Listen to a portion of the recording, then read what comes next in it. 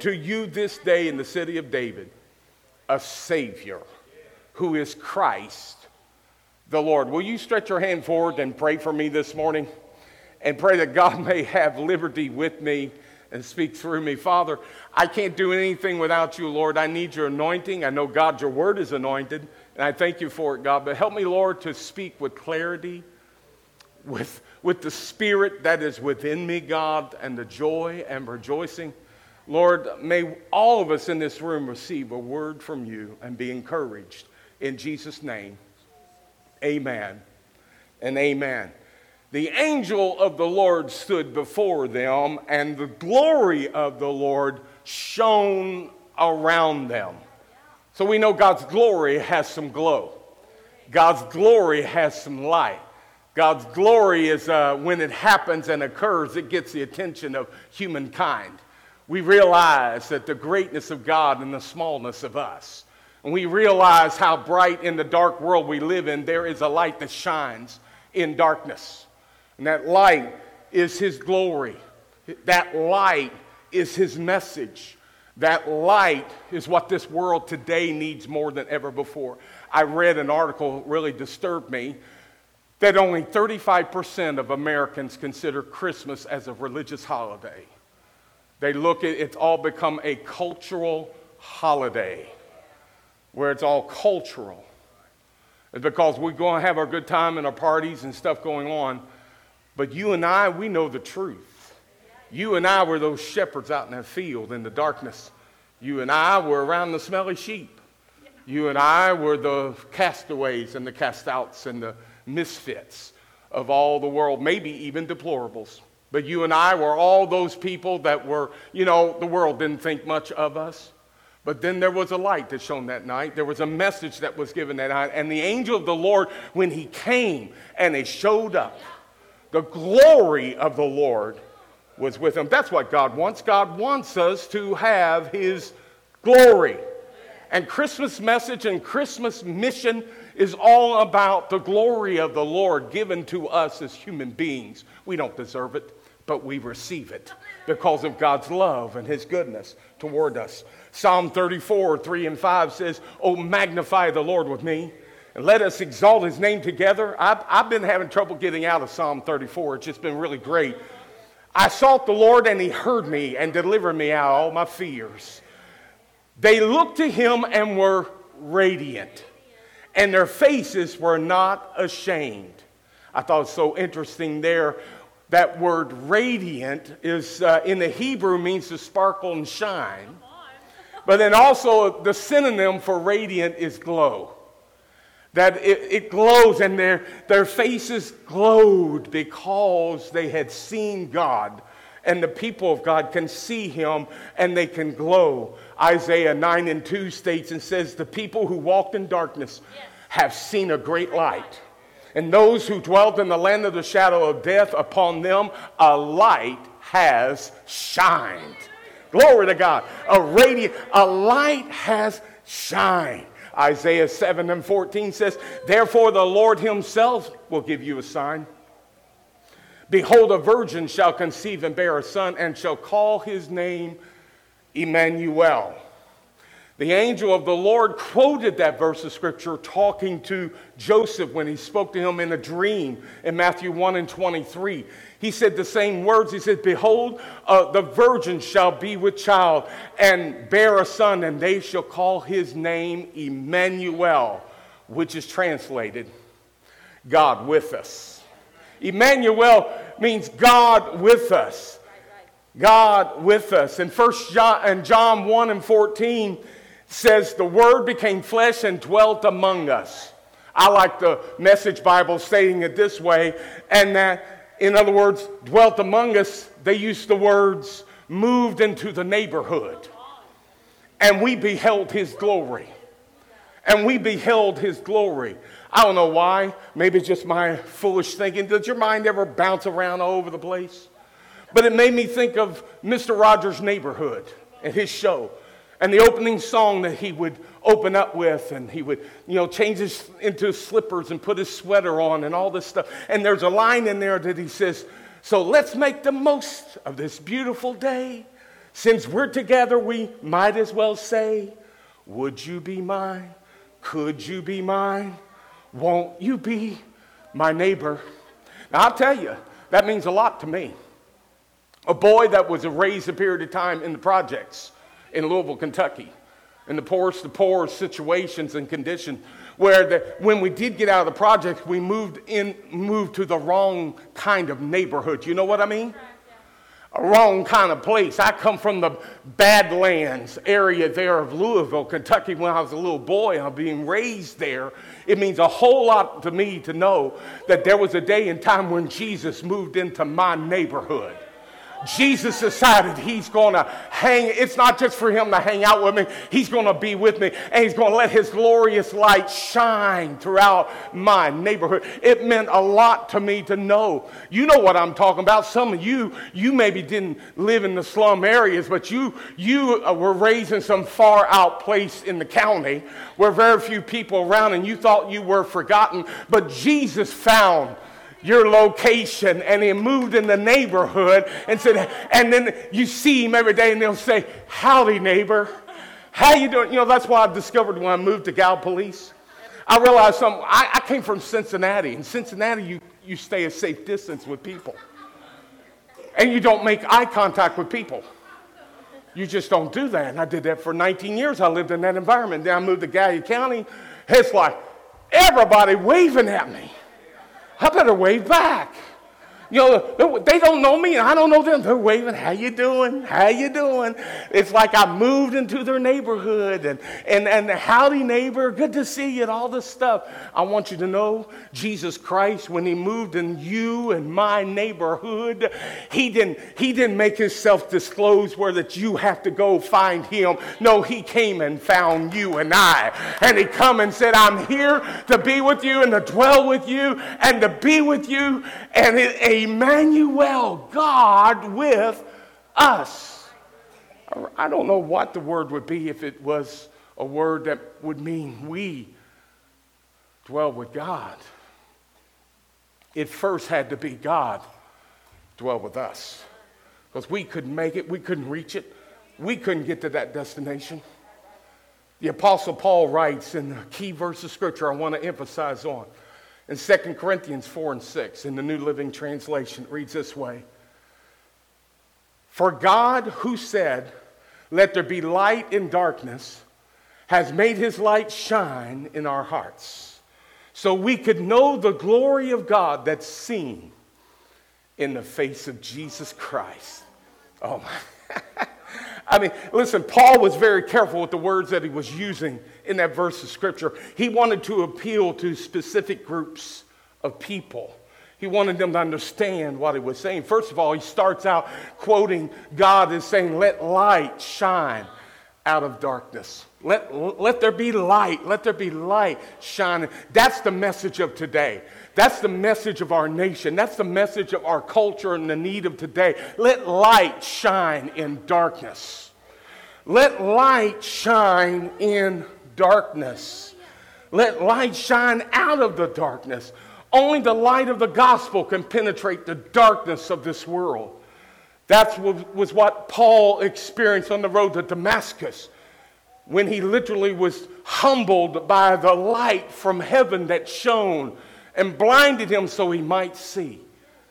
And he realized who Jesus was and in his glory, and the Lord spoke to him. That's when God shone the light into Paul's heart. Paul describes in 2 Corinthians 4 and 6, the gospel is the light of the knowledge of the glory of God in the face of Jesus Christ. In the previous chapter, you look there in 2 Corinthians chapter 3, you find where that he discusses God's glory reflected on the face of Moses. And as a reflection, the glory began to fade as Moses began to move out of the presence of God. The glory shining from the face of Christ, though, it never fades. It never fades away. For he has the glory. He is the glorious. He is the light.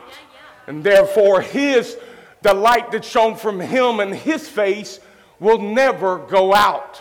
It began to fade with Moses because Moses, as a man, moved away from the presence of God when he had to go on with the daily routines and leading the people. But the face of Jesus Christ always glows and always shines. He is glorious. He's infinite. Some of us need to get a good glimpse of the face of Jesus. Get a good glimpse of the one who is the King of Kings and the Lord of Lords. Get a good glimpse of the one that overcame sin in the world. Get a good glimpse of the one who's decided that he is going to sit on the throne forever and forever and forever. And get a good glimpse of the one that who was here, who left, and is coming back again. Jesus is the source of that light. The fact that Christ came down to be with us, to bring salvation, Emmanuel, that's good news. He came out to be in our neighborhood. But Jesus didn't just come down to our neighborhood so he could just hang with us and be with us. No, Jesus, to have the revelation that God also, as I've spoken before, the angels of the Lord are over us to care for us and take care of us. That's a glorious thought. Not only Jesus coming down, Emmanuel, to come into our neighborhood and where we're at. Not only the revelation that the angels of the Lord are encamped around us and that they will take care of us. And that is definitely good news. God didn't want us to only look at his glory, as John described in John 1. But more than having God with us, the angels around us, we have Christ in us. And the glory of the Lord is in us, and the light shines within us. That's why Jesus came to our neighborhood, so that we could see who he was and what it was all about. But then he to die on the cross and raise from the dead and ascend to the Father. And now the Apostle Paul, he says, Christ is in you. It's not that God is with us, but Christ is in you. We have progressed from hanging around with him in the neighborhood to having him inside of our heart. The Bible says in 2 Corinthians 13:5, Paul writes, do you not know yourselves that Jesus Christ is in you? 2 Corinthians, we'll move forward. It says here, the continuance of that text I read in 4 and 6, 4 and 7 says, but we have this treasure in earthen vessels, that the excellence of the power may be of God and not of us. Jesus Christ has come into our earthen vessel, and the treasure is in this earthen vessel, which is Jesus Christ our Lord. Paul says in Galatians 1:15-16, he called me through his grace to reveal his Son in me. Galatians 2:20 states, he says, I've been crucified with Christ. It is no longer I who live, but Christ lives in me. Colossians 1:27 says, Christ in you, the hope of glory. That's what we have. We have not just Emmanuel, we have Jesus Christ, the Savior, that is in our life. What a great possession. What a great gift. What a wonderful gift that God has given all of us. Every culture has its theme. And such as this, the idea that summarizes what the culture truly values.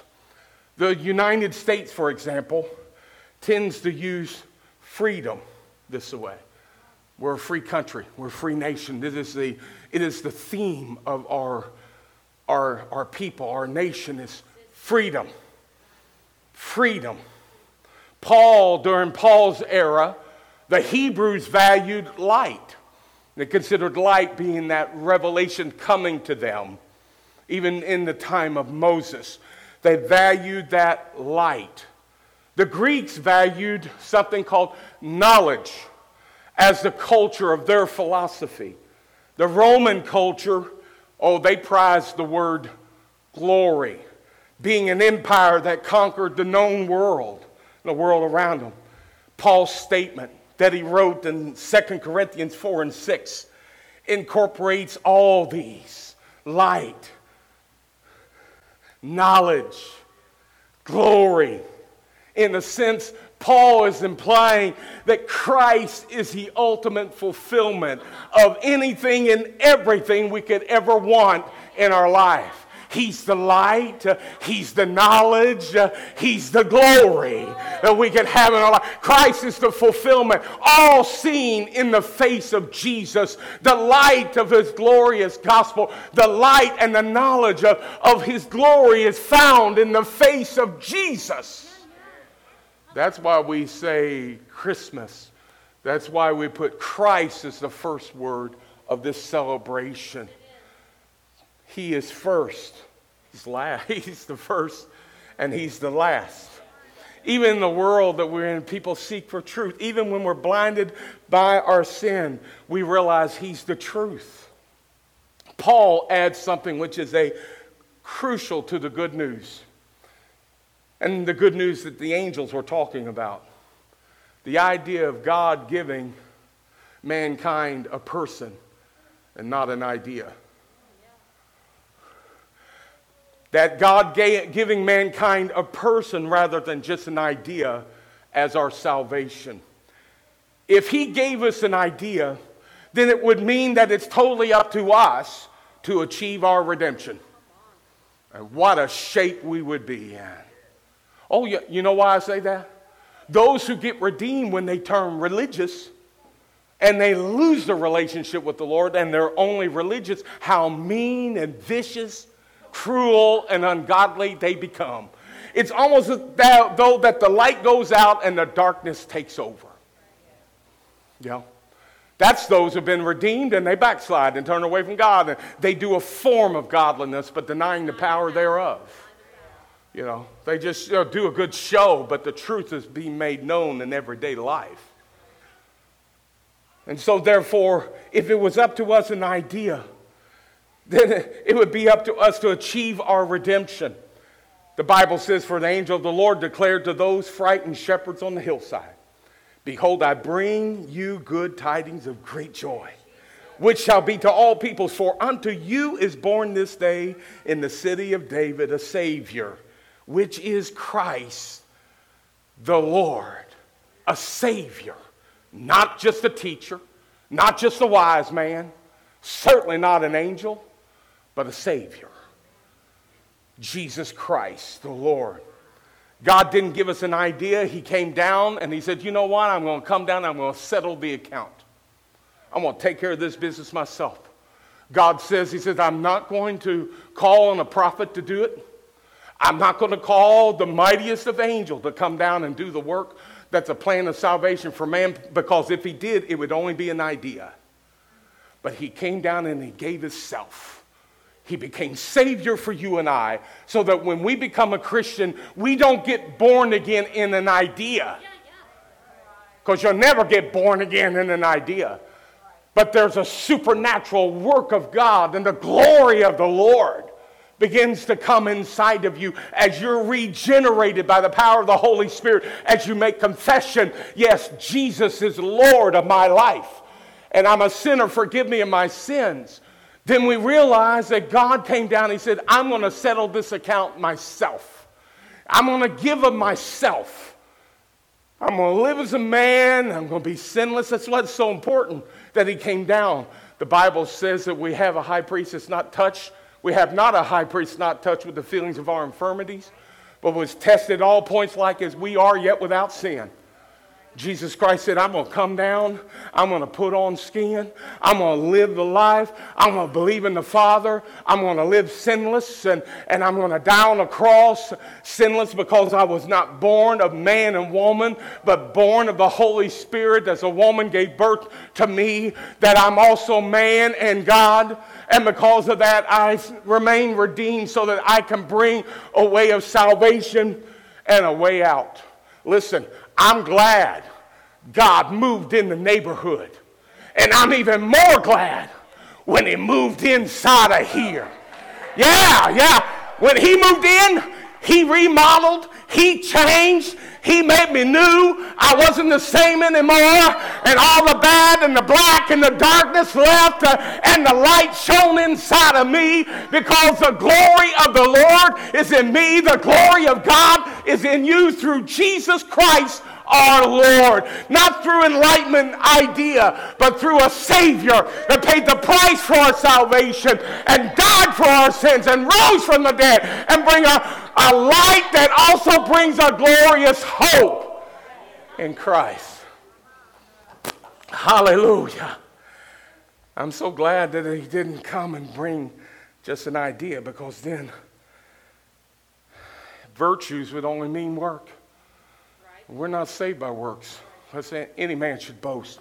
We're saved by grace and the grace of God. Glory to the light that shone in darkness. How many here knows what darkness is? How many here have found the light?